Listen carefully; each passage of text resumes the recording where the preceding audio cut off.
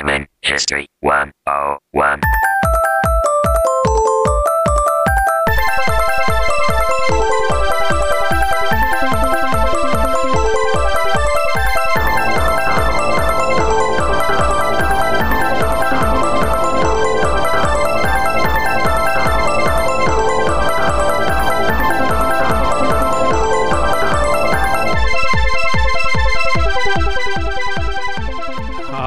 What's up, everybody, and welcome to Gaming History 101, the Retro Video Games Podcast. I am one of your hosts. My name is Fred Rojas, and joining me tonight from somewhere in the UK is none other than my partner in crime, Mr. Jamalias, who unfortunately isn't here right now. He will be along shortly. We're just dealing with a couple of things, but since it is our super spectacular community cast and the fact that for those of you who come out and join, I am unfortunately running late today and everything like that, we are going to get going. So we've got some wonderful things to talk about tonight, including we've got top 10 Game Boy games as voted on by you, the community, to kind of rebuttal our own top 10 ranking. So we will be sharing each person's ranking and then how those scores work out in just a moment. Then when Jam gets back, we're going to be debating the 30 games in the NES Classic Edition and ranking them. So we're going to do a little bit with that. And then we've got a little bit of news about the fundraiser and kind of the plans moving forward. Oh, we also have an Ask Me Anything kind of thing. Although only one person sent it, although anybody out there who wants to send along another one, feel free to, and those of you in the chat also welcome to. All right, so we are live here on All Games every Tuesday night, 7 p.m. Eastern Standard Time, midnight GMT, and 11 a.m., I believe, Australian time, for you to come join, get in the chat, have some conversations, things like that. We'll have some fun. But yeah, we are going to be kicking it off with the Game Boy Community Top 10. So, no, Dave, that first part was just me riffing, and then we started the podcast proper. A couple of people are curious why we were doing the podcast, and then we stopped or started it over. Anyway, all right, so.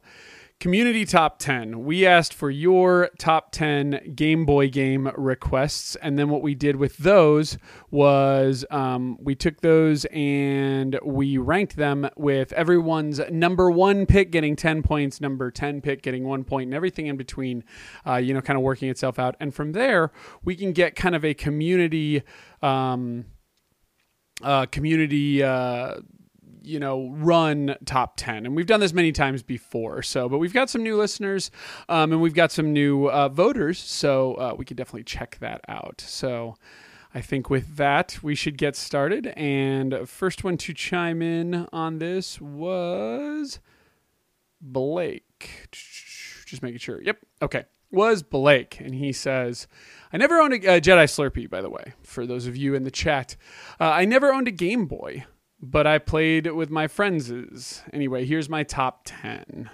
Number 10, Alleyway. Fun game with its simple, addictive gameplay, showed off the console's appeal and lasting power. Number 9, Golf. So much fun, was surprised at how much I enjoy it. Golf games are almost always fun, and that is absolutely true, especially for Nintendo. Number 8, Dr. Mario.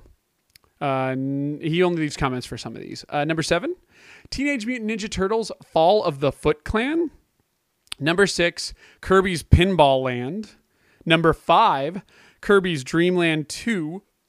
Number 4, Legend of Zelda Link's Awakening DS. Only played a little bit of it, but really enjoyed and was impressed that such an elaborate game existed on this little console. Number 3, Tetris. Killer app. Absolutely. Number 2, Pokemon Blue. Oh my God, how adorable and addictive were these games. This is the one my younger brother had, so this is the one I played. I should point out, because some people played red, some people played blue, but outside of a couple of differences, they were essentially the same game. We did lump them together for the purposes of this, because I think it would screw up the top 10s. If you played red or blue, you kind of played the same game, in my opinion. I hope people don't hate that too much. But anyway, And number 1, Super Mario Land 2, 6 golden coins. Freaking classic. Excellent gameplay, wild environments, and enemies. So there you go. So that was from Blake. Thank you very much, Blake. Next up here, let me see. I see chatters talking. But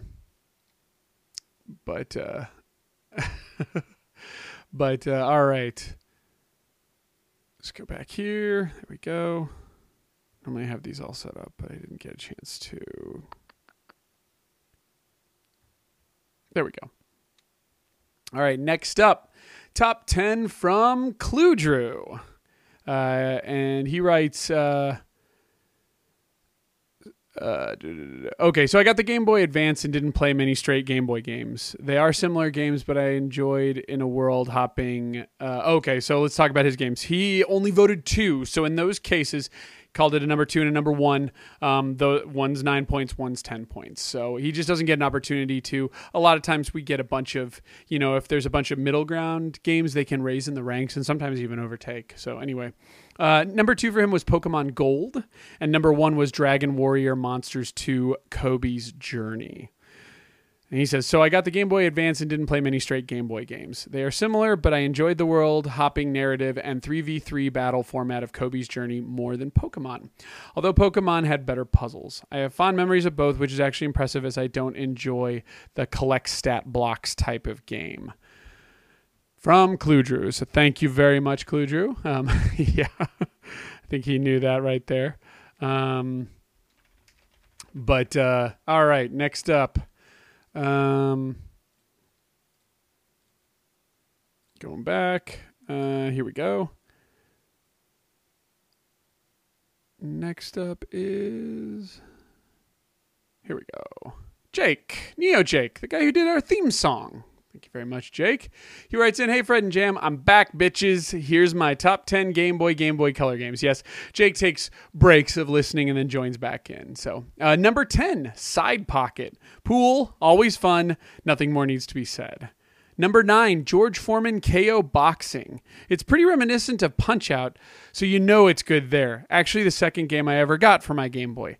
There's a really interesting story behind the development of George Foreman KO Boxing I should look up someday and maybe put it up as an article or a mini podcast or something. Anyway, number 8, Kix. Q-I-X. Some people call it Quicks. The arcade puzzle game in the palm of your hand. It gets tough and stressful, but it's hopelessly addicting. I'd have to totally agree with him. Like, I always found Kix kind of a big deal. Number 7, Faceball 2000. Simple? Yes. Lame? Maybe. But come on. It's a first-person shooter on the Game Boy. I spent way too many hours playing this game, and I'm still playing it via emulation on my phone on the bus to work. I've never played Faceball 2000. I need to look into that. Number 6, Super Mario Land. Hey, let's take the original Super Mario Brothers, have another development team make it, and add some shooter-style levels to throw on the Game Boy. Yes, please. Number 5, Super Mario Brothers Deluxe. Take the masterpiece that is the first Super Mario and add a fresh coat of paint on it. Add some mini games, some more bonuses, and save states. Add the lost levels. Throw it on Game Boy Color. Yay! Number 4, F1 Race. It's pole position and Rad Racer, and you can do 4 players. Love it. I think I talked about F1 Race. I think that might have been in my 20 I brought to the table, but I didn't fight too hard for it. Anyway, number 3, Tetris, because Tetris. Number 2, Pokemon Red/Blue. Sorry, yellow's not included because Pikachu just doesn't work out well as a starter. Your first gym is a freaking rock gym. Give me the other ones. And these are my favorite in the series because they're just simple, straightforward RPGs. To be honest, I'm playing through Blue again right now. And number 1, Super Mario Land 2, 6 golden coins. Dude, it's Super Mario World, and the themes of different worlds are just so unique and a freaking pleasure to play. Damn, this was hard. I need a nap now. Thanks, guys. Be well. So there you go. All right. Thank you, Jake. Next up, we have Andrew, the man with good taste. Oh, wait. Actually, no. I'm sorry. We don't. He sent in... timed. Okay. Here we go. Yogi sent in. Now here's the thing, and people are probably going to be annoyed by this, but he says this. He said now in no particular order. He gave his number 1, and then he gave 9 more games, which he claims is in no particular order. But he did list them top to bottom. So the way I looked at it was number 10 was the bottom, number 1 was the top because he put his number 1 game there, and I ranked them as such. So you guys may hate me for that, but that's what I did. So anyway. Number 10, Pokemon. Duh. I counted that as red, blue. Again, he was kind of vague. Number 9, Battletoads. Both. Screw you, Fred. I notoriously do not like Battletoads, so sorry. Number 8, Final Fantasy Legend 1 through 3. So since nobody else put a Final Fantasy Legend in there, it doesn't really matter which one it was because it didn't make the rankings, but that was his number 8. Number 7, Tetris. Obviously, he puts in parentheses. Number 6, Teenage Mutant Ninja Turtles. I can only guess he means Follow the Foot Clan because the other Ninja Turtles was, I believe, called TMNT 2. Next up, he says Wario World. I'm going to guess he meant Wario Land because Wario World's a GameCube game. So I'm just going to say it's Super Mario Land 3 Wario Land.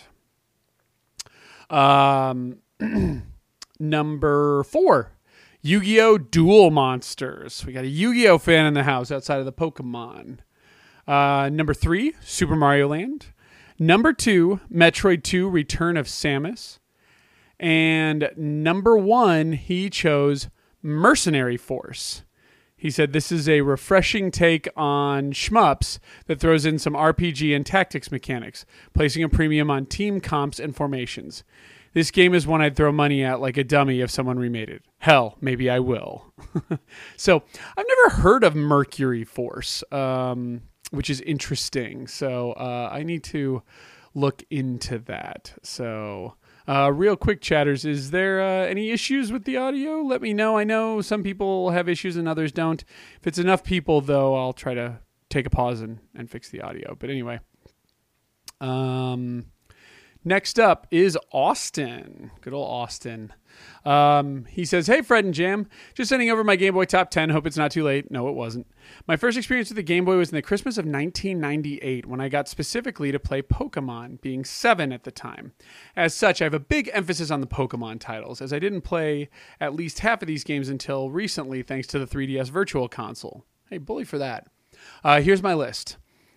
Number 10, Mario Land 2, 6 golden coins. This was the last 2D Mario platforming game that we got until New Super Mario Bros. On the DS many years later. A fun Mario game if short, and it introduced Wario. Number 9, Pokemon Gold/Silver. Greatly expanded the first game, but the actual new region was kind of short. Probably the most hardcore entity in the series to date, which makes it still fun to go back to. Number 8, Donkey Kong 94. This game was greatly expanded on what you thought a Game Boy game was capable of. While the NES game was basically the arcade game but shorter, this game had over 80 levels and tons of new mechanics. The amount of content is ridiculous, and the new mechanics are really fun. Not really a game quite like it. Highly recommended for that reason alone. On a side note, that is on the Virtual Console. That was my words, not his. Number 7, Pokemon Trading Card Game. Card games will always make great mobile games. If you were a fan of the Pokemon Trading Card Game, this is the only official game adaptation you can get unless you speak Japanese. The card game itself is a lot of fun, and the UI for the title is perfectly serviceable to still be fun today. It is. I'm glad we had that on our list. I still like that game. Number 6, Mario's P-Cross. You guys had Tetris, I had P-Cross. One of the only puzzle titles I enjoy. The game is like Sudoku, but actually entertaining. It has a huge amount of content. All right. Hold on real quick. I'm seeing. Okay. I'll address the Yu-Gi-Oh! Thing in a sec. Number 5, Kirby's Adventure 2, which I believe is Kirby's, what was it? Kirby's Dream Land 2, I think it was, because Kirby's Adventure was on the NES, but Kirby's Dream Land was the first one on the Game Boy, and then I don't believe there's a Kirby's Adventure 2. I saw there was like a ROM hack of it, but let me double check this real quick. And I'm checking. I still don't see. Yeah, there we go. It's a ROM hack. So Kirby's Dream Land 2. So I'm going to guess that's what they meant.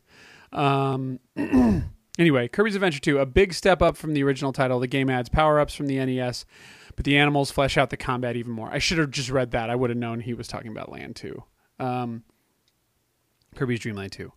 Number 4, The Legend of Zelda Oracle of Seasons. Did you beat Link's Awakening and want more? Capcom and Nintendo teamed up to provide even more classic top-down Zelda games and release 2 separate adventures at the same time. I prefer this game over Ages, but both are absolutely fantastic. What I think is really fantastic also is the different games. Like that's pretty cool. Anyway. Number 3, Metroid. Oh, and by the way, thank you, Voss. I saw you correcting. Metroid 2, Return of Samus. The game I actually played just last year, but had a blast with. You are dropped into a random planet tasked with committing Metroid genocide, wandering around with no map to stumble upon these Metroids entirely unlike the ones of the original game. Hey! Is that Holy my man? fuck. Is that my main man? Yeah, I'm here. That The has show not can happened for start. Just so you know, we have started the show, so everything you say is on tape. Okay. I just figure it's best to let people know before they incriminate themselves. Yeah. Well, sorry about that, guys. No. I'm finally back. I was reading Community Top 10, so it was the one thing I could do. I prefer not to do it without you, but it's the one thing I could do without you. So, are you okay? Are we good? Yeah, no, we should be good now. So everything should be sorted. I think so clearly what must have happened is some crazy English whale or something must have just hit the internet pylon round here or something. Flying whales. Yeah, Strider told me about those. That's actually what I was thinking of. Yeah. But it's badass, right? A flying internet whale is actually pretty badass. So, all right. Well, we are in the middle of Austin's top 10, so I'm just going to wrap this up real quick. Yep. We're on Metroid 2, Return of Samus. Continuing on. Anyway, he said, wandering around with no map, you stumble upon these Metroids entirely unlike the ones from the original game, and as you kill them, the ground will suddenly shake, and an unknown area is now accessible to you. The game will seemingly nothing going for it, turns out to be a great entry in the series for nailing the isolation theme and the series is known for. While AM2R, another Metroid 2 remake, is a much better modern interpretation, Metroid 2 is so unique and bizarre that it just begs to be experienced. Okay, well, I'm glad I heard that, because now I think I'll try Metroid 2 again, probably on Super Game Boy, just so I can play it on a big TV, but instead of just jumping into That might be a good idea, AM2R. actually. Yeah. You'll still get the massive sprite, though. Hell yeah, I will. It's straight karaoke while you're gone, Jam. It was great. You should hear my Neil Diamond. Anyway, number 2, Pokemon Yellow. Fred, you mentioned the Dragon Warrior Game Boy Color games as proving RPGs could be done on the go. This was the same thing for a younger generation. Actually, side note, I would argue this is probably better than Dragon Warrior on the go, but, there's that. This game is a pretty solid RPG that holds up decently today and has a lot of content. I picked Yellow specifically as it features more color elements than the original titles and really rounds out a great game. I realize an error I have made, which is that I didn't count Yellow as part of Red Blue. I don't think I counted Crystal as part of... Anyway, all right. We'll talk about it in a second. Yeah, we'll get to that. Yeah. And number 1, The Legend of Zelda Link's Awakening DS. This is the killer app of the Game Boy, coming out a year after A Link to the Past. This game shares a lot more with that title than the NES original. Nintendo took the lesser hardware of the Game Boy and managed to make an adventure that was more alike an SNES title than an NES one, and really expanded on the ideas of what the system was capable of. The DX version proves this, as even in 1998, the game stood just as strong as the original release. This title is very easy to go back to even today, and it's on sale right now in the eShop. Now, mind you, he wrote that on December 2nd. And stands strong as an excellent top-down Zelda adventure. Although I personally prefer Oracle of Seasons as a game. For historical reasons, this wins out. As always, thanks for the excellent show and for your great Game Boy Top 10. People are being way nicer to us than when they first heard Tetris as the top 10.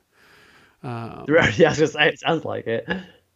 To be fair, I don't know that Austin ever had a problem. But all right, here's Voss, and Voss is in the chat. So, but okay, here we go. I reckon there might be a Kirby game on here. Or no, he's got none. Actually, what I really like about Voss's list is I've played some of these games for various reasons. But so here we go. Number 10, The Powerpuff Girls, Bad Mojo Jojo. Oh, fantastic. Nostalgia is the only comment given. Actually, this game's not bad. My sister had it, and I'm not too proud to play any video game. Never heard of it. It's not bad. I really like the Powerpuff Girls, though. And I know people are like, what? But yeah, no. Like, growing up, like, if you're forced to watch stuff, you can do a lot worse than that. The same is true of My Little Pony right now. Like, if I have to watch something, like, at least my daughter's but you've got a good excuse and stuff. Yes, I'm a brony. Anyway, that's the conclusion. Number 9, Resident Evil Gaiden. I love this comment too. Listen to Silent Evil Gaiden. Yes, we did an episode, and Voss very clearly chimes in on his thoughts. Number 8, Hamtaro. Ham Hams Unite. Yeah, it's a kid's game, but so what? It's cute and fun. The name is awesome. Hamtaro? I just don't know it. I'm guessing it's a hamster game? It's got to be a hamster game. I've just said that. I've never heard of that before. Emulation. It just said that name sounds great, though. Yeah. Look up Number 7, Legend of Zelda Oracle of Seasons. The game was so addictive, the season changes, unlocking new paths, and you can ride a kangaroo. Jesus, I need to play the Oracle games. Oh, they're pretty good, yeah. Oh, and I always knew they were good. I never avoided them, I would say. I've just really fallen behind on my portables. Number 6, Tetris. It's Tetris. It's a very boss answer, and it's perfect. Number 5, Kirby's Dream Land. A rather short and simple but magical journey that really relies more on persistence and slight timing than anything. It's still great. Yeah. Number 4, Pokemon trading card game. Yeah, I love this game too. I was really into the physical card game, but I never really had anyone to play with, so this was the next best thing. Agreed. Yeah. That was my problem as well. I played Pokemon cards, and everybody played Magic, and nobody would do both. So anyway. All right. Okay, everybody agrees that Powerpuff Girls rock. Okay. Yes, I was a brother. I have 2 sisters. Enough said. But yes, it wasn't like I was tied down like fucking what's-his-face in A Clockwork Orange and forced to watch it or anything. It just means it was on TV and I flopped down and watched it. Eye drops and... Yeah. Wouldn't want my eyes to dry out. Then the assimilation can happen. But anyway, number 3, Pokemon Red and Blue. Pretty much the beginning of an obsession with collecting, perfectly mashed with RPG mechanics. I'll give him that. Number 2, Kirby's Dream Land 2, an improvement over the original, introducing the copy abilities established in Kirby's Adventure. Kirby's adorable animal friends, Koo, Rick, and Kine. Or is it Kine? It's Kine. And separate levels that you can go back to without having to replay the entire game again. Nice. That's actually something, I think they do that in Super Mario World, and good on them. Like, that's a great feature. That's really kind of limited to Nintendo games, really. But anyway. And number 1, Pokemon Crystal. Everything from the original times 2. You get to play 8 new gyms with 100 or so new Pokemon, a day-night cycle, breeding Pokemon. Why didn't someone tell me about this part? And after I've been watching Chocobos I can watch Pokemon. Anyway, and finally the ability to play as a female. I'm sorry, Voss. I just stepped all over your actual worthwhile comments. Anyway, breeding Pokemon, and finally the ability to play as a female character. The only reason this was better than Gold Silver. While still getting to play through the gyms and towns from the first game. Seriously, best sequel ever. There you go. So, yeah, good thing you included color. I wouldn't have been able to make a top 5. Didn't much play the pre-color due to my age. That's fair. We're old. Even those who were around like me, like I had a hard time without including the color stuff. So Yeah. All right, our only native-born Australian listener. He's on holiday this week. I know, and Sparky is, I don't believe, in the chat either, so that joke is lost. Anyway, SieOne. Australians they just get holiday, Christmas off every year. There you go. Yeah, Australians don't work on Christmas time, right? No. Hey, Fred and Jam. Sorry for the delay getting my top 10 to you, but it's been crazy hectic. The Game Boy was a system that I only just recently owned, though played many a game on one thanks to my cousin back in the day. So without further ado, I swear he's the reason I still say that phrase. Here's my top 10 games. Number 10, Space Invaders. Does that sound familiar, Jim? Yeah. What better way to spend your time getting to where you need, better than passing time, shooting down aliens? Also, if you have a Super Game Boy, you can play two versions, the Game Boy version and the arcade version. I didn't know that. Now I suddenly want Space Invaders on the Game Boy. Number 9, Dr. Mario. What happens when Mario gets hit by a Tetris block? He wakes up in a hospital dreaming he's a doctor, prescribing meds to any Tom, Dick, and Harry. Saying that, though, Dr. Mario is a nice little puzzler, albeit a flagrant attempt at cashing in on Tetris. The game then starts off easy enough, but soon ramps up to the point where you throw your beloved Game Boy against the wall. Deep breaths, deep breaths. I'll give it to him. Like, not since they brought Ninja Gaiden Sigma to the Vita, and I'm like, really? Do you need to bring that particular game to a system that can be thrown? I do remember getting pissed off at Dr. Mario on the Game Boy, like specifically. So anyway. But 8, Blades of Steel. I didn't know this was on Game Boy. It was, yeah. Oh, okay, so you know it. Okay. I feel like the way you and I can relive NES classics is mostly through the Game Boy ports. Because I think that was kind of in the nostalgia days. I only played the Game Boy games. I didn't play the NES games until recently. Yeah. I was a huge fan of the NES version of this, so when I discovered my cousin had this on his Game Boy, I knew I had to play it. With the fast-paced action, the fights, and a slew of licensed NHL teams, what other sports game could be so much fun on a handheld? SieOne. I personally am a fan of ice hockey more, but probably because it's less of an actual hockey game. So there you go. Nintendo's ice hockey specifically, yeah. Anyway, and it wasn't on the Game Boy, so he wins there. Number 7, Cat Trap. Another bizarre entry, but a nice little puzzler nevertheless. Think of Lode Runner / Boulder Dash. It also has a rather unique for its time rewind feature that would let you rewind time if you fluffed up a level. Do you know this game? I've not heard of this game. Okay. But it sounds pretty cool. Now I want to look up Cat Trap. Anyway, this is another one I didn't know about. I'm sure people do, but I didn't know about this. Number 6, Operation C. A faithful Contra game for the Game Boy that packs all the action of the arcade NES games into Nintendo's handheld. What? Did you know about this? No, I didn't know about this one either. I know. Wow. I feel bad for not knowing these. So. Operation C is only $16 on a cart. But if you want it complete, buddy, nice. $100. Anyway. Emulation is good. Yeah, right? Yeah. Yeah, it's free on emulation. It's weird. I checked my old emulation. Yep, it's free. Still free. Anyway. Number 5, Pipe Dream. Another game that I played on another system before playing it on the Game Boy, and yet another puzzler. Yeah. Yeah. You know what? I feel like, real quick before I continue, I feel like there were two camps on the Game Boy, like puzzler moving to portable that you played somewhere else. You either played Boxy or Pipe Dream, and I played Boxy. Or is it Boxel? I forgot. Now I'm gonna. Boxel sounds familiar.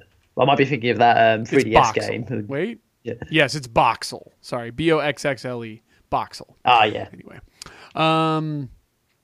This time in the guise of a plumber, not Mario, though why Nintendo didn't wrap this as a Mario title boggles me, whose job is to join up with the connecting pipes to their taps before the flowing water starts to overflow, a game that I still love to this day. I believe the mini game in the original BioShock is very similar to Pipe Dream, but I could be wrong. Yep. Number 4, Solomon's Club. Another one I didn't know. I have read these in advance, but I didn't know Solomon's Club either, which I believe is Solomon's Keys sequel. But anyway. That's what I was wondering. Is that through Solomon's Keys? That sounds familiar. He says it's a sequel, though. He says, another game I was pleased to find on the Game Boy with via my cousin with this little gem. The smaller brother to Tecmo's most excellent arcade game. Most excellent. That's so Bill and Ted. Arcade game is very underrated. Wild Stallions. The gameplay is just like the original, where you have to guide your wizard through 60 levels, dodging enemies and placing/destroying blocks that are in your path. A solid game, albeit very underestimated one. Wow. Those games are huge. Solomon's Key and Club. Number 3, Super Mario Land. What could be better than a Super Mario game? A Super Mario game that you can play on the go. Classic Mario gameplay makes up the rather simple graphics that will keep you coming back. On a side note, I never got to play the sequel to this, hence why it didn't make my list. Shame on you. No. Number 2, Legend of Zelda Link's Awakening. For the record, I counted this along with DX. Sorry. I know we made the distinction in ours, but I didn't expect listeners to. So the points are tallied up as such. I've been a huge fan of the Zelda series since the first game on NES, and while it may have lost its way with some of the later titles we've seen over the years, Link's Awakening stands up with the very best of them. And number 1, he picks Tetris. What can be said about a game that sold a gazillion Game Boys that hasn't been said already? Simple yet devilishly addictive. This game will have you playing until the batteries run out. So there you go, sir. Mm-hmm. Boom. I think we gave it a lot of love for Tetris. We actually did. Yeah, we're down to the last 2 top 10s. So actually,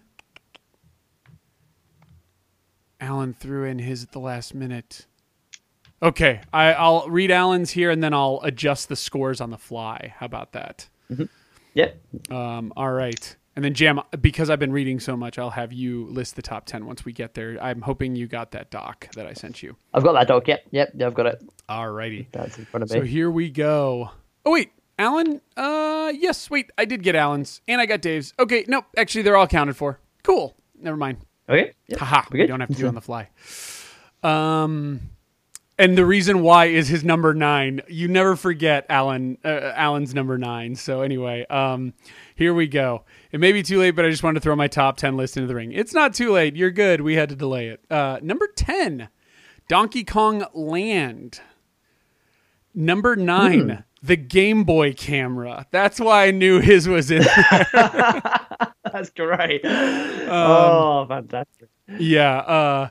And he says, I know it's more of an accessory, but it did have mini games and they were fun. Great. Yeah. Clue Drew, if you don't feel like Zelda's lost its way, good for you. Keep enjoying them. Number 8, Pokemon Pinball.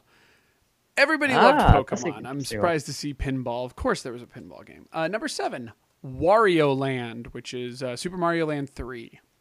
Number 6, Super Mario Land. There you go. Number 5, Legend of Zelda Link's Awakening, which includes DX, just for the record. Number 4, Tetris. Number 3, Super Mario Land 2, 6 golden coins. Number 2, Pokemon Red / Blue. And number 1, Kirby's Dream Land 2. A very, very popular title. So, and last but definitely not least, we have an entry from Dave. You ready for this? Mm-hmm. Here we go. His are pretty unique too. Number 10, Bubble Ghost. You familiar with Bubble Ghost? Because I don't know this game. Sounds familiar, actually. Bubble Ghost. I wonder if that's tied to the Bubble Ball series. I don't know. It's a Nintendo FCI game, which are also the ones who did Boxel. I've not played this. Yeah. Dave, if you want to just throw out a little synopsis of what this game is, let us know while we continue reading your list. Number 9, Blaster Master Boy. And actually, I need to go back because Yogi had some honorable mentions that I didn't mention because they weren't part of the top 10. So real quick, his honorable mentions that didn't make his list were Blaster Master Boy. That's why I thought of it. Mm-hmm. Oedipus Plex, which is a fun pun, but I didn't really care for that game. Both Ren and Stimpy games. Hey, wherever you found fun, man. Gator Pinball. Yeah. Mm-hmm. And Castlevania 2. Seriously, guys? You missed. He also put Battletoads on his top 10. And he said, "Fuck you, Fred. It's a good game." Anyway, Excellent. okay, back to Dave. Number 10, Bubble Ghost. Number 9, Blaster Master Boy. Number 8, TMNT2, Back from the Sewers. That is a surprisingly deep game. Anyway, number 7, Metroid 2, Return of Samus. Number 6, Dr. Mario. Number 5, Revenge of the Gator, the pinball game we just talked about. It was on our list as well. Number 4, Quirk. Now, are you familiar with Quirk? He looks kind of like a tomato with sunglasses on. That does sound familiar. I remember the box art. I don't remember the game. I don't think I ever bought it or played it. But you know box art a lot from that time period because, you know, you just peruse the toy stores and try to figure it out. And there was no renting of Game Boy games. Number 3. Oh, sorry? I guess I wasn't. Yeah. I never rented a Game Boy game, but it just seems... I'm sure there were mom and pop shops that did it, but I just didn't go to those. I did go to mom and pop shops, but like none of mine had Game Boy rentals. Number 3, the Castlevania Adventure. Oh, there you go. Yep. That's for you. I'm going to do a version of the Castlevania Adventure just so fantastic. people know. So Dave. You have that stay Wii tuned. version? I do. Castlevania Wow. Rebirth. Yes, which is a fantastic game. It's what the adventure should have been. Anyway, Dave really likes it though, and I totally respect, even though I disagree. Number 2, Super Mario Land, and number 1, Tetris. There we go. Dave, Bubble Ghost. You have to blow a bubble through a maze with the ghost. Oh, they had fans that would screw you up. Yes, I do remember hearing about this game. Yes. But anyway. All right. And with that, Mr. Jam, we have all of our top 10s. Now, you have the big top 10 in front of you. Yep. You'll see there are all points on there. I've calculated all the points. Just a reminder for people who didn't catch it at the beginning. If you gave it a number 1, it got a 10. If you gave it a number 10, it got a 1, and everything in between. Yes, I did not count 10, so let's go, Jam. 1, 2, 3, 4, 5, 6, 7, 8, 9, 10. We have a 4-way tie for number 10. Yeah, that's what I found. Woo! And if I don't, I'll say this for the record, and Jam, you are my witness here, and we will post this up in the show notes so everyone can look at it. If Pokemon Yellow counts as part of Pokemon Red Blue, it doesn't matter because Pokemon Red Blue would not move anywhere in the rankings if we counted it. It had one vote, which would have been 9 points. And the number 1 slot wins by more than 9 points. And yeah, so anyway. People can guess probably, but we'll get... Yeah. But all right, Jam. Well, as you pointed out, the number 10 is actually a 4-way tie. This is the only tie that we... I know it isn't. We technically have another tie as well, actually, which is the next one. Hold on. Should we do a late edition? Jen put her list in Slack. Yeah. I thought you might have done that one already, but... have you seen it? Do you have it up? I have seen it. I can get it up, absolutely. Hold on. You can get it up? Get it. Yeah, I won't be long. Let's just... Let's sing a Christmas song or something. I don't know. Actually, I got something for you. Just keep doing what you doing. I'll do what I'm doing. We'll. This is the point where my internet goes down again. Oh God, please no. Anyway, in the meantime, we're gonna try to make this work. Give me 1 sec. I didn't know I was gonna have to come up with incremental music. Skipping through all the stuff. And... Here we go. I've got it up now. So, okay, cool. Right. So I'm her top 10. Starting from number 10 is Tiny Toon Adventures, Bab's Big Break. Nice. Now, number 9, I think this might be the only mention of this next game, which is Yoshi's Cookie. Unless you've read it out already on a different list when I was off. No, nobody voted for Yoshi's Cookie, so I'm just popping it in there. Keep going. Number 8 is Harvest Moon for the Game Boy. Harvest Moon. Very popular title. And number 7 is Wario Land, aka Super Mario Land 3. Yes, hold on real quick. Let me find Wario Land. There we go.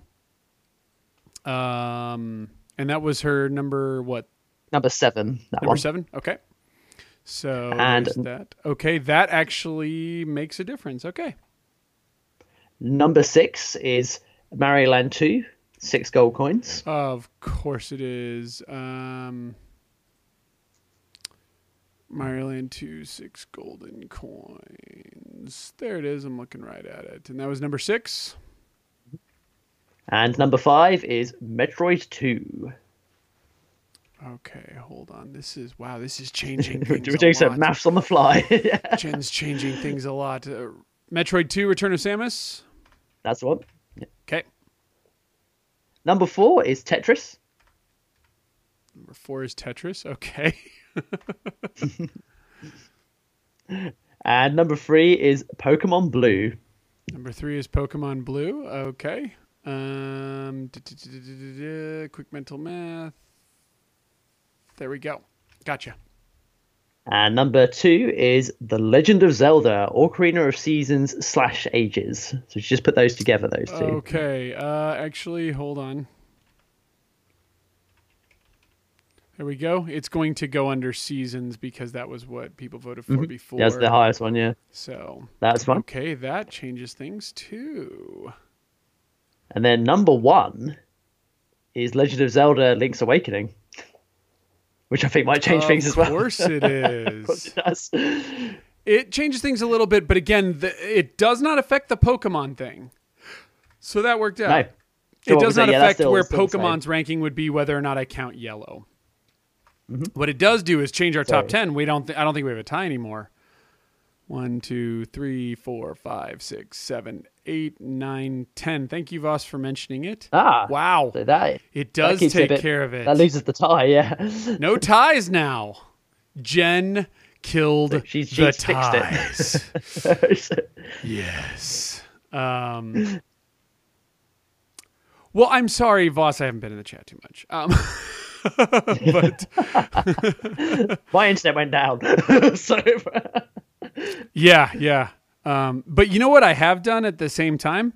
It's allowed me to queue up the end of the show song. Oh, brilliant, fantastic. So, all right. Jam, are you ready to do the this. amended top 10? Do you want me to put the points as well, or shall I just do the list? You can, yeah, because I'm going to put this, I'm going to do this Google Doc. There's going to be a link sharing it with everybody, so anyone will be able to go look this up. So, starting in at number 10 with 11 points is Pokemon Trading Card Game. Woo woo! I won't do that voice. Yeah. So, yeah, applause there. Number 9 is Wario Land, Super Mario Land 3. Super Mario Land 3 with 13 points. And then moving on to number 8, we have Legend of Zelda Oracle of Seasons with 19 points. And then moving up to number 7, we have Metroid 2 Return of Samus. Now, this is a big jump. This is 27 points, moving from 19 to 27. Popular title. Mm-hmm. And a smaller jump up to number 6, we have Kirby's Dream Land 2 with 31 points. And then with number 5, we have Super Mario Land 2, 6 gold coins with 34 points. It's starting to, the gap is closing a bit now. Yeah, I'm super surprised that, because it comes up all the time, but it was all over the place in people's lists. And then just 1 point higher, 35 points. At number 4 is Super Mario Land 1, the very first game. Yeah, that one got a lot more love than I expected. And then number 3, Legend of Zelda Link's Awakening DX with 42 points. And that was Jen's doing. That was Jen pushing that one up. And then number 2 is Pokemon Red and Blue with 45 points. And if you count, and then finally, well, and remember, if you count yellow, which would have had, it would have given it 9 more points, so it would have been 54, and still lost to the number 1 slot. Which had, number 1 had 59 points. And if you hadn't guessed it already, guys, of course it's Tetris. So for all the criticism we got, y'all came up with the same damn first one. So there you go. See, even you, community, cannot resist the temptation. Not deny the awesome power of Tetris. So there you go. That is the sometimes we're right. Yeah. But there are plenty of games on this list, and again, if you want access to them, it will be available tomorrow for a Google Doc for everyone to read. Mostly just in case you want to go, hey, what was some of those games that they mentioned that like I'd want to see and stuff. Yeah. I'm curious to check some of those out now. Right? I definitely need to go play Bubble Ghost. But yeah. All right. Next up, we are going to wrap the show ranking the NES Classic Edition. But before we do that, Jam, yeah, we have an Ask Me Anything from Strip Mahjong, which is a wonderful listener who also crosses over like a handful of you. From the Future Monkeys podcast. So we'll take a quick moment to plug them. He is just a community member of the Future Monkeys podcast, but they are very community oriented, voicemails, emails, all that stuff. So you kind of become a co-host when you're on there, especially if you're someone like me who calls in all the time. So yep, lots of voicemails from Fred. But they're a great show, and they definitely hold their own, and they're the community part is only half an hour of their now usually 2 to 3 hour shows. So anyway, I don't think they do every week though, do they? So they make up for the. They usually do, but yes, they are all quite busy people. Not that we aren't, but just hey. But they do cancel if not everybody's going to be there. Whereas we usually just scramble and find somebody else. So. Yep. Or one of the hosts is like late, so like he's waiting on his co-host, and then his internet shits the bed when he shows up, and then you do the first half solo. Anyway, so here we go. That old chestnut. Yep, okay. No, you're good. He says, "Hi, Fred and Jam. Strip Mahjong here. I thought I'd write to answer your call for random questions made on the last show. My question is, what do you think of the current state of video game history preservation?" That is a very good question. He specifies a little bit more. He says, I admit this is kind of a vague question, but I've been trying to think of a better way to ask it. I really can't come up with anything more straightforward. The industry seems to have little interest in preserving or recording its own history. The work fans are doing to try to pick up and slack range, in my opinion, from quite good, GH101 and Lost Treasures, to quite problematic, books like Console Wars. Yeah, I'm finishing up Console Wars and Strip. It's weird. Like, Jam, have you ever read Console Wars? No, I haven't read that book. But I've read Sega fanboys love it, but like, Sega did not have this kind of foresight. They're talking like Sega walked in there and Tom Kalinske was like, the fucking Super Nintendo shit. Americans know it. It's nowhere near as good. It's not innovative, and Super Mario World is not a scary game. Said no one ever. Like that, even now, Super Mario World is, in many people's eyes, seen as like the best game of all time. Like, the Super Nintendo. Even I have to agree, it's pretty awesome. Again, but anyway. There seems to be no real standard of quality that is either expected or delivered consistently. So what do you two think? Are things going as well as possible considering the industry's lack of interest? What do you think could be done better? And is there anything specific you think video game historians should focus more on? Sorry for such an odd question. Feel free to skip this one if it's a bit too vague. No, hell no. Hell no. I promise I won't be offended. Well, we didn't, so ha. Have a great show, guys. Sorry, this is so last minute. No, you're good. So, and then Dave's got one. So, so yeah, I have an answer for this, but I'm pretty active. So, Jam. Okay. Yeah. What are your thoughts on this? So the first question is, where do you think of the state of game preservation? Yeah, of course. I actually really like the question. I mean, I know it's a difficult, obviously, it's very vague, but I don't know how else you would answer this sort of question, because there's not like loads of. It depends on what your take is on how, because there's a lot of different ways people are preserving kind of gaming history. I mean, the obvious one that comes to my head straight away is there's a lot of the kind of like the parody kind of silly reviews. I don't. It's probably harsh to call them silly, but where the YouTube kind of crowd brought retro game back into the limelight, but they had a bit of fun by just kind of shitting on old games a lot, really. Just kind of, I don't know.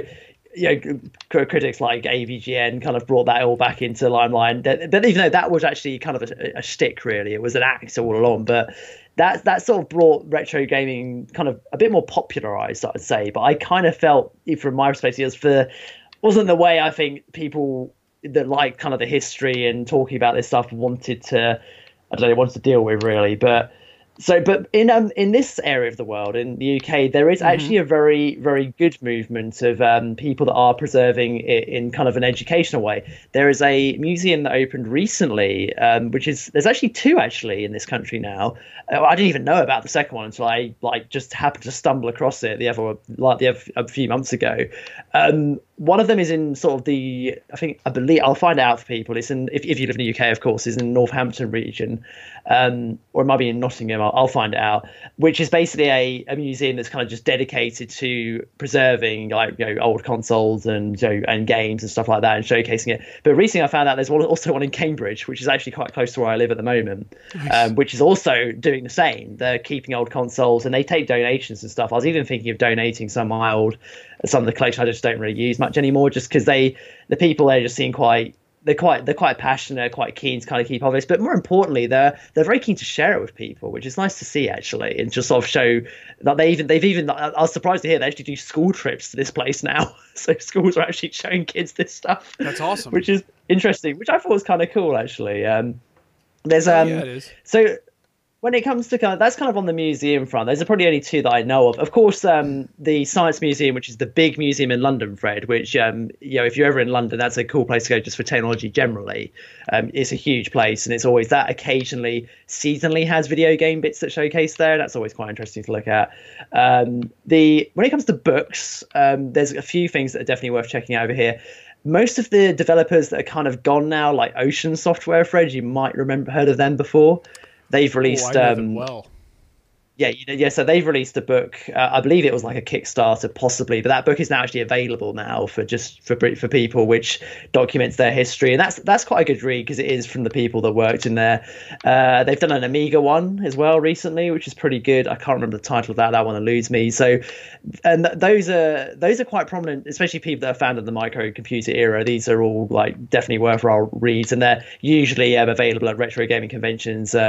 Which is another thing is I could talk. There's a few. There's not loads in the UK, but there are a few retro gaming conventions. There was definitely promoting retro gaming, but that's kind of what we have over here. But and I should be a bit more. I want to be fair on actually on YouTube, because there are some channels that generally they do talk about retro gaming and kind of, but there's also.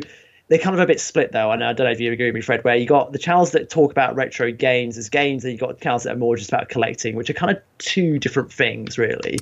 We've got agree. It's controversial that I agree, but yes. Yeah. The other thing we see is straight up fraud. Dave and I were looking into something recently. Fraud is too harsh, way too harsh. But there are a lot of podcasts that... Okay. That's probably a good word for it. It's fine if you want to be a retro podcast, and it's even fine if you're young and into retro. You don't need to have been here to appreciate it. You and I appreciate plenty of games that predate us. That said, don't be a retro podcast and talk about news. We even did it for a while. But we at least did retro news. Like, it was news on old things coming back, right? I think that's the only good news you can do. But we were listening to this one, and it's like, we're a retro podcast, and the name of the particular episode was Skate or Die.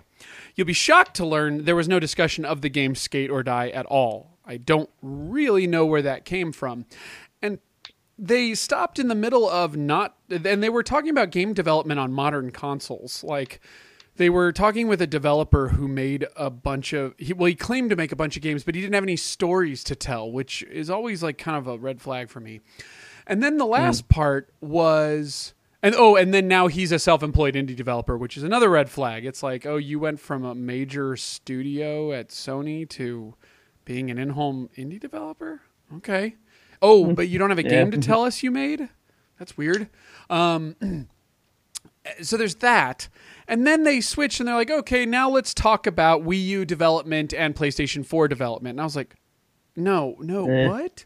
What? And like the trends for the Xbox next year and Scorpio and all this stuff. And I said, oh no, you guys devolved into a normal podcast. That's fine, but then don't be a retro podcast, right? There's no place. Yeah. So yeah. So cute. Sure they didn't say skate or lie.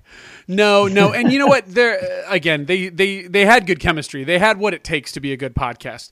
I just think their branding kind of sucks. Stay on brand, kids. Stay on brand. All right, Jam. I'm going to try to wrap up my thoughts very briefly. Yeah. So, first of all, he asks video game history preservation, specifically preservation. That I think exists in two forms. The first one, which is the only one of its type that I can really think about, outside of the mainstream stuff like the Smithsonian stuff and that Texas museum, kind of the museums you were talking about, Jam. And of course, I want to take a moment to plug our friend, Sid Bolton. He is in the Lost Treasures of Gaming podcast, but he also does the Lost Treasures of Gaming segment on the...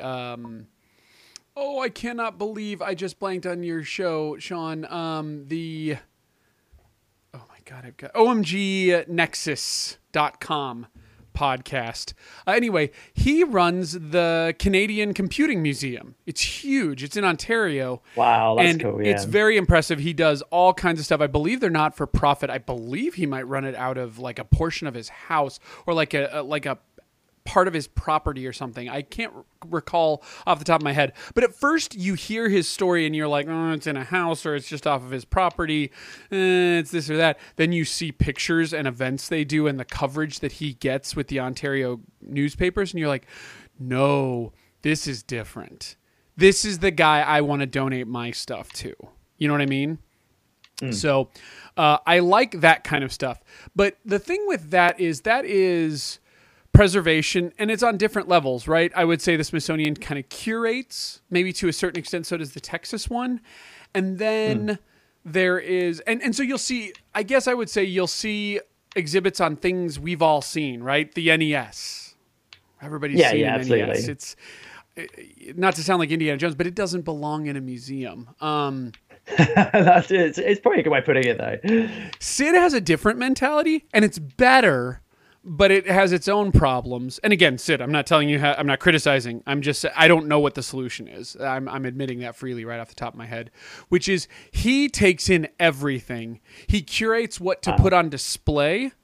But if you want to go through his shelves, and I mean, think of fucking like library bookshelves, just full jam of like cassettes and carts. It's mostly microcomputer stuff. Like it's very impressive. Yeah.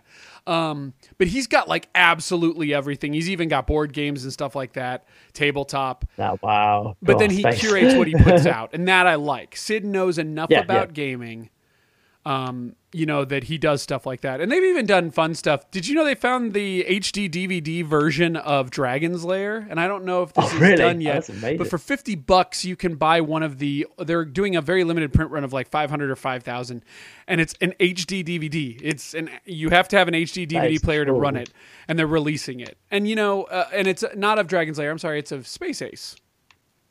Oh, Space Ace. Maybe nobody wants that, but he loves Don Bluth. He loves Dirk the Daring. He loves Dragon's Lair, and he was part of that preservation. Bringing that stuff to light and collecting it and letting people see it is cool. That, to a certain extent, is what I do in my house, although not in a real distribution standpoint. The last part is something that I don't think anybody's really done before, which is Frank Cifaldi and his buddies got together and created the Video Game History Foundation. Are you familiar with this, Jim?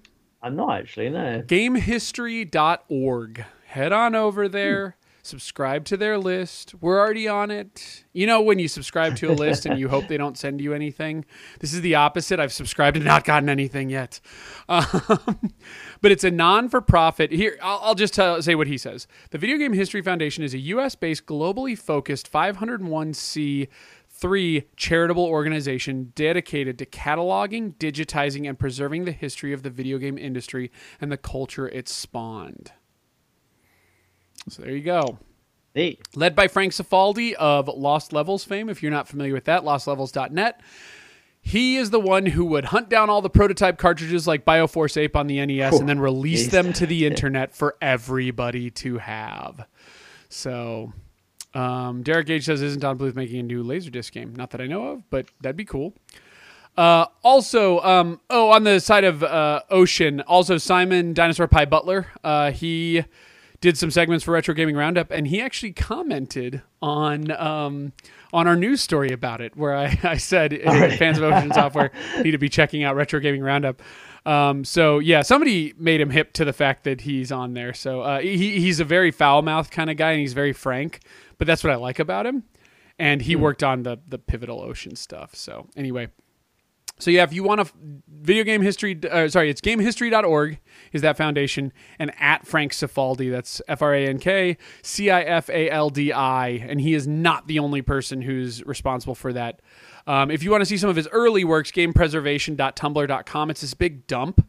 They're the ones who found out recently, like, the legal reasons why Nintendo probably can't release Donkey Kong the arcade version.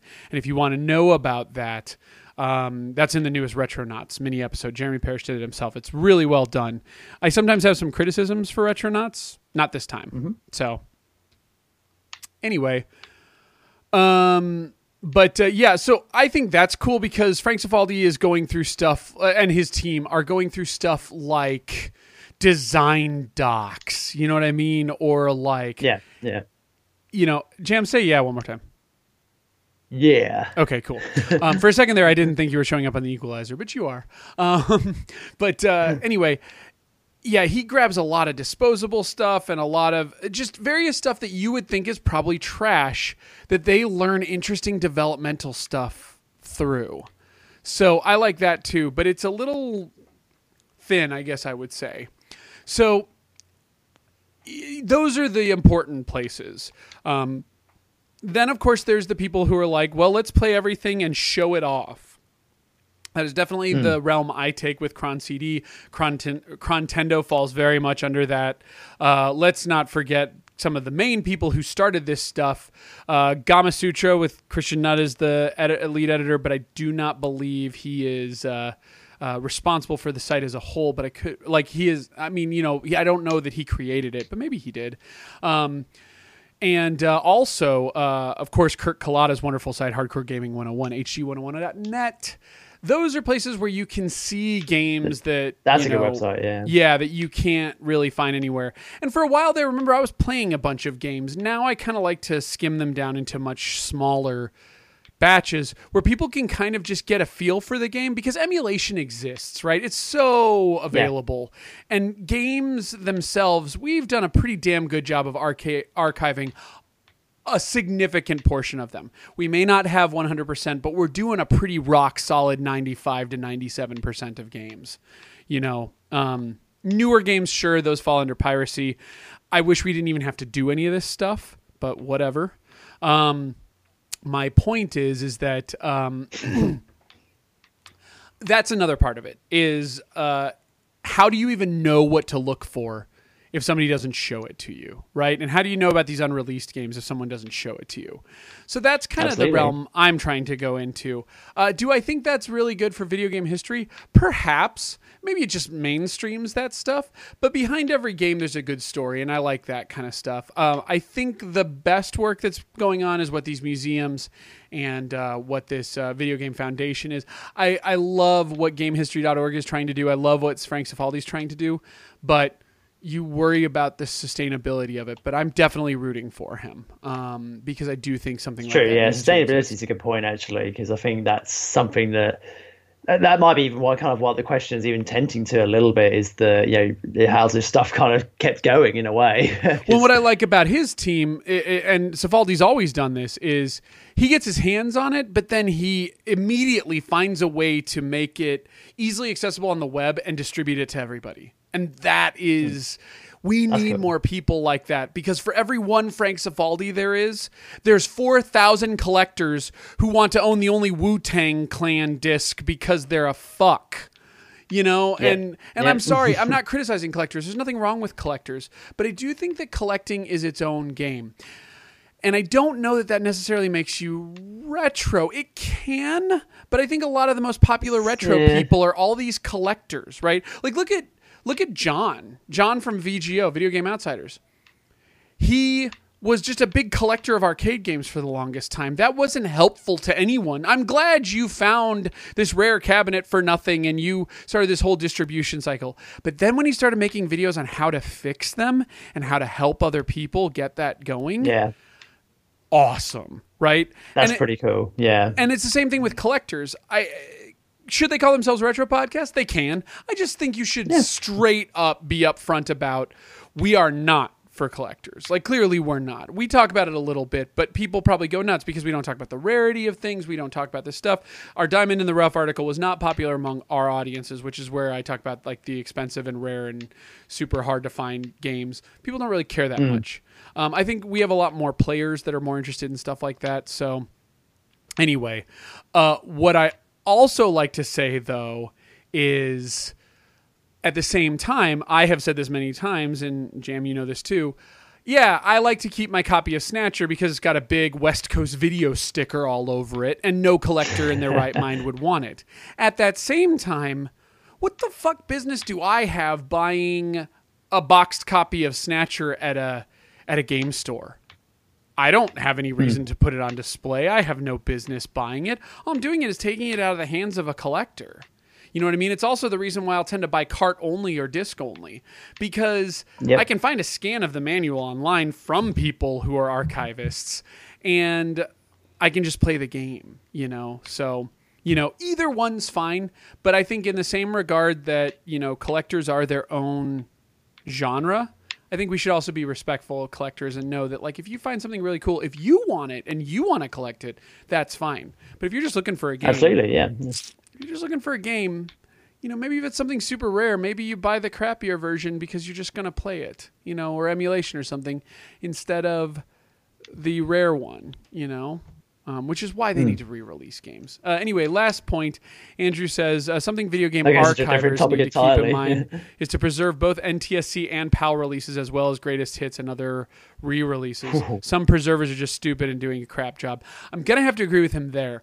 How many times, Jam, have you or I gone looking for a game or a ROM or something, or especially for me, I like to play original hardware. So I'll try to go find a PlayStation 1 game to play, and the PAL version's there. Well, my PlayStation will play the PAL version because I've modded it, but it won't play on my TV. You know? Yeah, that's always a problem. So, SCART might fix that now. I might have that problem taken care of now. SCART might be the great definer. But before that, and for most people, yeah, that's rough. Andrew says... you make a rip of a retail disc and keep shared until the world ends. There's no better way to preserve games than in their original form. I agree with that. Yeah, like all these emulation sites that I used to attack are doing the Lord's work. I do think... Oh, yeah. Well, no, what I do think they need to do, and you know who you are. A couple of you follow me, and I think you're listening to the podcast, so I thank you. The one thing I think you need to do, though, is when Digital Eclipse and Capcom released the Mega Man collection, 1 through 6 have to disappear from your site. When Earthbound 0 finally comes to Virtual Console's Earthbound Beginnings, buy Earthbound. It's no longer part of our site, you know? And tell why. We don't have this because it's on the Virtual Console because Nintendo chose to bring it. And they don't often do that. Go buy it, please. You know? Yep. I did.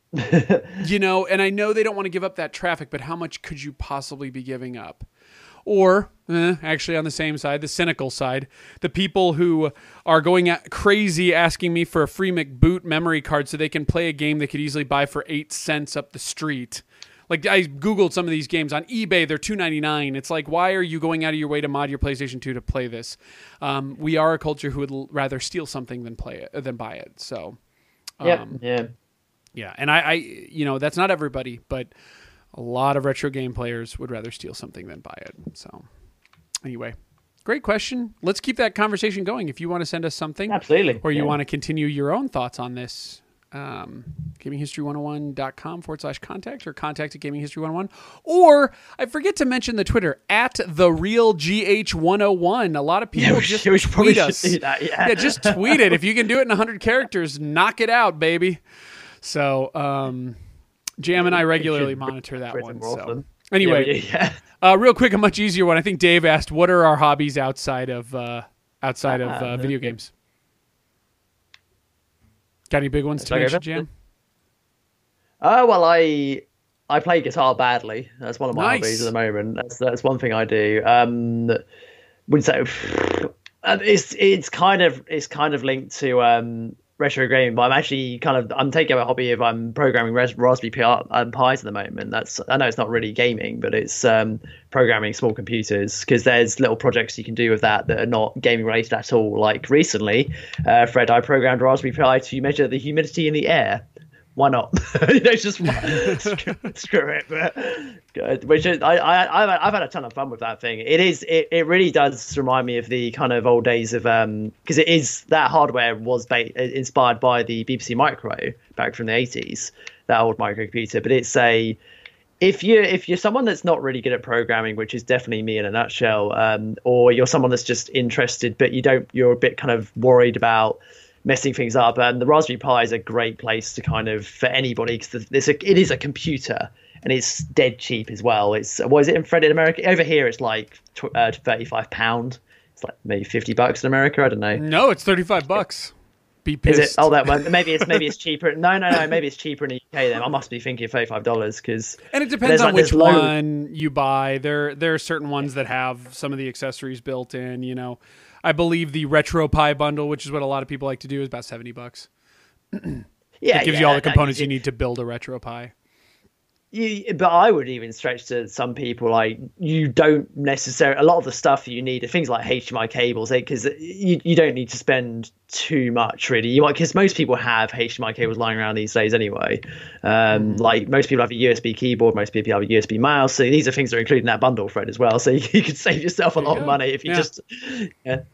So that's another thing I do. That's probably about that. I always do other little bits and bobs. I read comic books and stuff like that. I read books generally, and of course I listen to a lot of music because I used to back in the day. I used to do a radio show which was music based. So I end up with a ridiculous CD collection for some reason. Nice. Yeah. I like to work out. I really do. I used to like to get drunk a lot. And the only thing that kind of makes me feel the same, I'm not going to lie. I used to like to get drunk probably, and not like loaded, but like I used to like to kick back quite a few drinks about 2 or 3 times a week. Just went through a time in my life where I decided not to. Didn't have any health problems, but I'm sure it would have given way to some at some point in my life. Started going to the gym because, believe it or not, the only thing that comes close to the feeling I get when I'm drunk is that feeling I have when I'm all like pumped up after working out, you know? And I wouldn't say I'm like a workout fetishist. Like I don't walk around and flaunt it. I don't tell people they need to do it. If you don't live with me, you probably don't know I go to the gym very often. I don't think I mention it too much on here, but maybe I do. I don't think you have, no. But so I like doing that. And I mostly do just a large amount of cardio. I have bad knees, so I don't run. I do elliptical. So, you know, again, where I live, why are you on the girls elliptical thing? Because I'm a girl.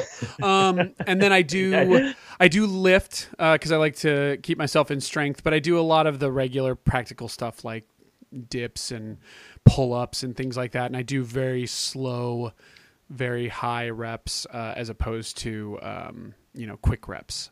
So anyway, so that's the kind of workouts I do. But the other thing I like to do is write. I've actually been, obviously, I haven't been doing as much stuff for Gaming History 101, but it's because I'm writing in a new way. I write all the scripts for the videos I do. And I've also been writing a book on the side. So I'm hoping to kind of release that to like Kindle or something. I'll let you guys know. But it's kind of a bunch of collective stories about my love and sex life. So you may or may not be interested in that. We'll definitely be interested. There's probably not a video game in it, but it's fun. It's fun and funny, and it's very... It's very self-deceptive and probably self-deprecating by definition. But anyway, Clue Drew said, you have mentioned drinking a number of times. Yes, I don't know why. I feel like drinking is just something that was always something culturally worth saying you do. I don't even know if it's culturally for me. I don't know if I would go so far as to say for Americans or anything like that. So it's just something for saying whatever. But again, and I didn't quit drinking. But like I said, it's been a long time since I've gotten drunk. Usually have like 1, maybe 2 drinks a week, and usually not on the same night. It's just alcohol is just like everything else, like coffee and soda. It's just something you have once in a blue moon. Well, no, actually, I lied. I probably have 1 coffee and 1 diet soda a day, but hey. All right. I have too much coffee. I need to cut down on that crap. Unless you're diabetic, I think they've said that 5 cups of coffee a day is still within safe ranges. So. Already. If you're going to abuse something, Jam, tea's another good one as long as you don't put sugar in it. So same thing with coffee. I drink black coffee. Despite living in England, Fred, I'm not a big tea drinker. You and I are going to get along great if we meet up, which we may do soon. So, all right. Well, I'm sure people came here for a very thought-provoking, long, drawn-out ranking of the NES Classic Edition. And I don't think they're going to get that. Oh, well. But do we want to rank these games? I've got the list here, yeah. I think we could do it. I think we could do it in 15 minutes. All right, Jim. Do you have a list? Because if you don't, I've got one right getting here. up now. Yeah. Okay. Right. Because I was thinking straight away off the mark with this with the NES. You don't have one, do you, Fred? Because I have one of these. No. I was one of the couple of people, along with Jeremy Parrish and various others, that were like, "Oh, there will be plenty of these on shelves. Nintendo's not stupid." I eating crow on that one? I'm sorry to anybody who took my advice. But anyway. But I have one. I mean, I've mentioned this already. That I got lucky really, where I actually stumbled across this in a store a few weeks after it was released as well. Lucky you. So it's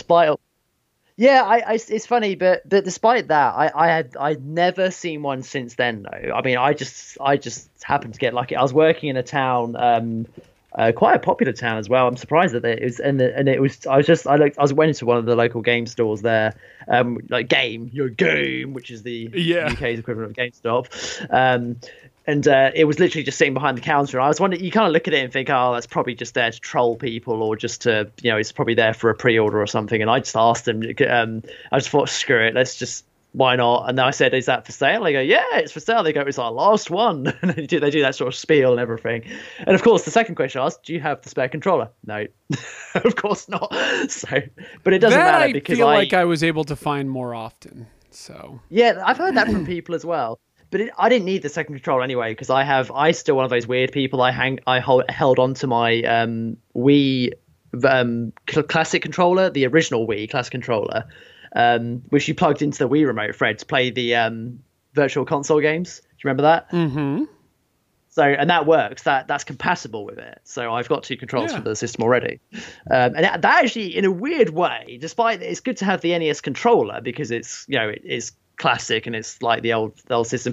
The other control is pretty good because if you press the home button on that resets the NES. It goes back to the home menu on the NES Mini itself. Whereas without that, you have to press the reset button to do that. So, I heard that. No, but that's why they made the cords short. Yeah. They were doing you a favor, Jim. A solid, if you will. Yeah, of course. Yeah, absolutely. So. Thanks, Nintendo. Oh, you're always looking out for me.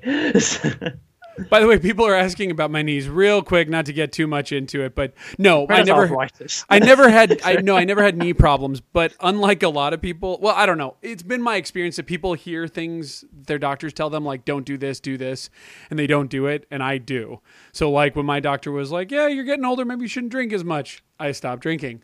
Same thing with this one. He was like, no, your knees are fine. He goes, I see a little bit of, evidence. I saw an orthopedic who actually works with the Chiefs, Kansas City Chiefs. So, I kind of trust his stuff. And he goes, no, they're fine. He goes, I see you've got some swelling here during your pain. And he goes, it's probably your kneecap like bleeding into the joint.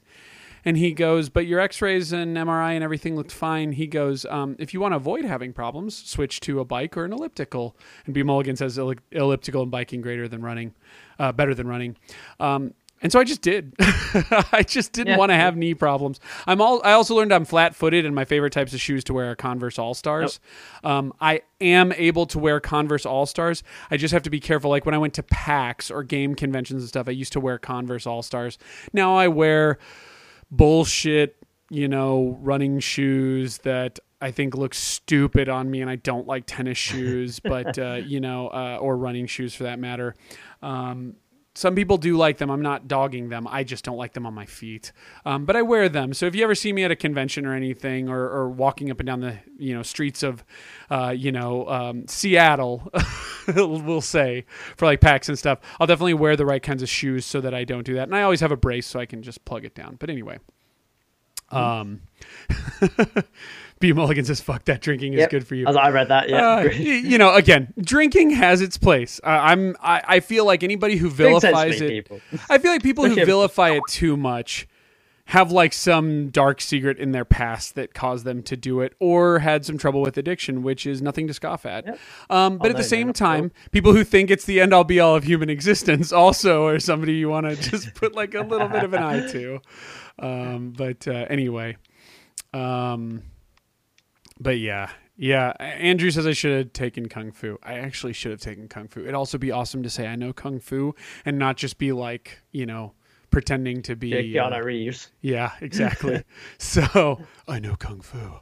But yeah, drinking's good. Drinking is fun. Just don't do it probably as often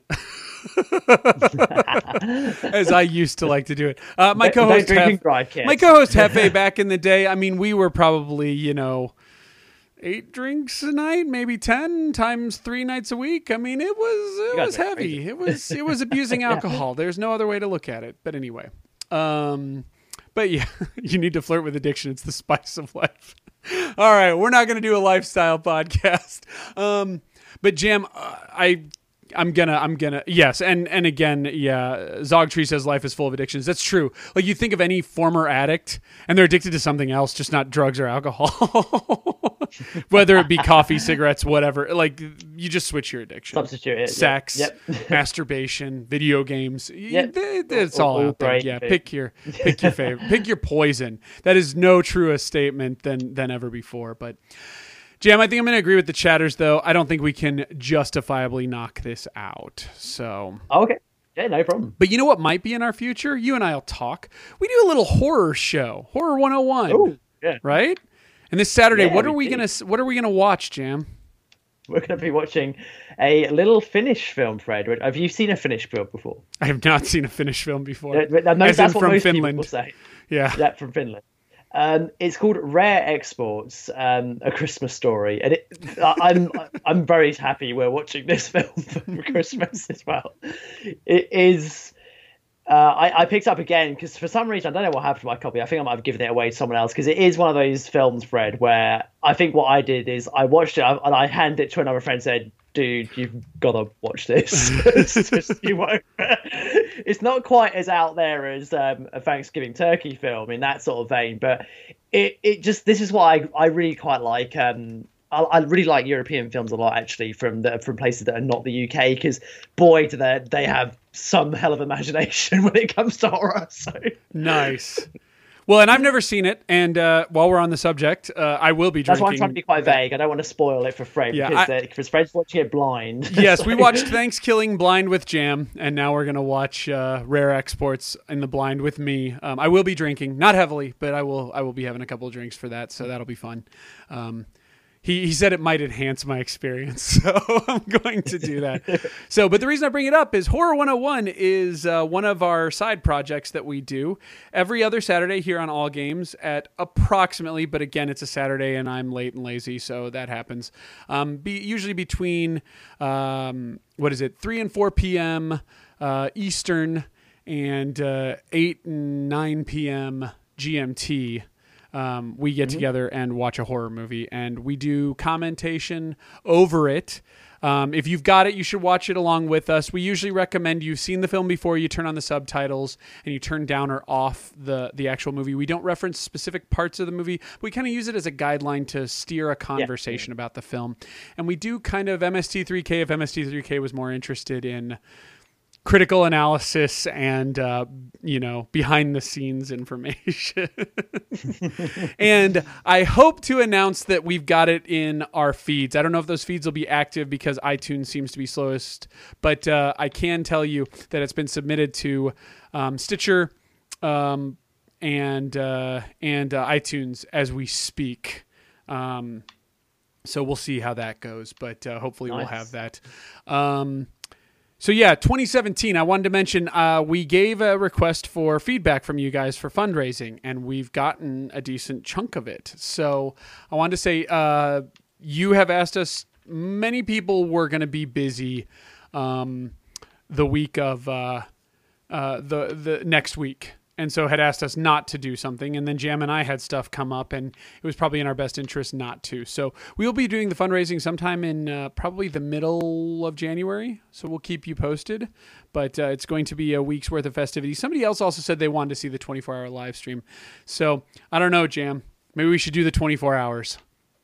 Yeah, with you coming in and at least taking 8 hours off my hands. I do know that internet and whatnot will be a difficult one, but no, we'll do what we can. Yeah. Well, yeah, and I know you're somewhat limited in what you have streaming capabilities for, but I've got some crazy ideas and some things coming up. The other thing I wanted to mention is, yes, I heard you loud and clear. So Cron CD is coming back, and it will have a regular schedule. Stay tuned. Follow the Real GH101 Twitter or subscribe on YouTube, youtube.com/VGPTGS. And I'd do it sooner than later because you might get a little surprise this holiday season. So, stay tuned for that. But going back to the bi-monthly schedule every 2 months, Version is going to become a bi-weekly show. Once every 2 weeks, Version's coming. So stay tuned. Those are coming sooner than later as well. And then I'm going to go back to Retro Game Night on Fridays. But what I'm going to do is a weird hodgepodge of what I've done in the past. So I'm going to make a little short, 5-minute documentary video on the history of a specific game and then play it. So, you'll be able to see, and that little hodgepodge video will go on YouTube as the intro, and then there will be a link, but I won't actually list it on the YouTube of the live stream. If you want to watch the live stream, it'll be archived there. You can check it out and things like that. I think my goal will be to try to beat games. And then of course we'll do random stuff where we continue through and try to play through entire games. You know what I mean? If the game necessitates that. So stay tuned for all of that. And of course, outside of Cron CD, give me all of your feedback on what games you want to see and things like that, and we'll try to get Jam in and whatnot. So, yes, and thank you for everybody. Also, Future Tarzan reminds me because he's in there, and so are others. If you are a Patreon backer, we have turned off the charges for Patreon. I think we're bringing that back. I know we're bringing that back, at least for a beta test. So if you are one of we have a handful of backers, and you're not used to getting charged, I sent you a message last week through the Patreon thing. Go in there and adjust your contributions because we're going to flip that sumbitch on in about a week and a half here, and you will get charged at the end of January. So we're going to give that a go and see what happens with this new push. The last part is for our original content. I've created a VidMe page, vid.me/GH101, and I'm just bringing over some stuff.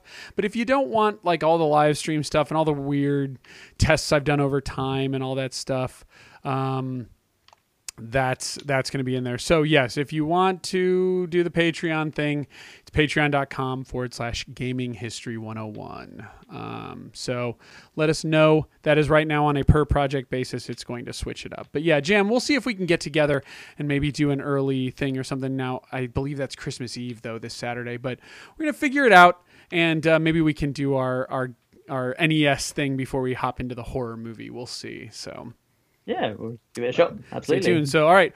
With that, I think we're going to close this out with none other than the fantastic Run DMC. Yeah. Can get a little Run DMC going in here. But thank you, everybody. Hope you all have a Merry Christmas, Happy Hanukkah, Merry Kwanzaa. I know I'm missing. Is Ramadan coming up? I think it's gone. Okay. I believe. I hope you did have a good Ramadan. And any other religion you may or may not have. If nothing else, then I hope you enjoy some time inside with or without family playing some games over this holiday season. And we will be back next week to wrap up Sleepy Dogs. And if you it, damn it. Sleeping Dogs. I told Jam I would screw that up at some point in an actual show. And if you really are down to turn and burn, you should be good. You can knock that sucker out in about 15 hours, I think. So I'm getting near the end, and especially just stick with the story missions. Well, yeah, I'm getting to the end, and doing the first half with all those side missions definitely helped me out because there's very little to do with each new story mission on the side. So, anyway, all right. With that, here we go with our closing. Peace out, everybody. Take care.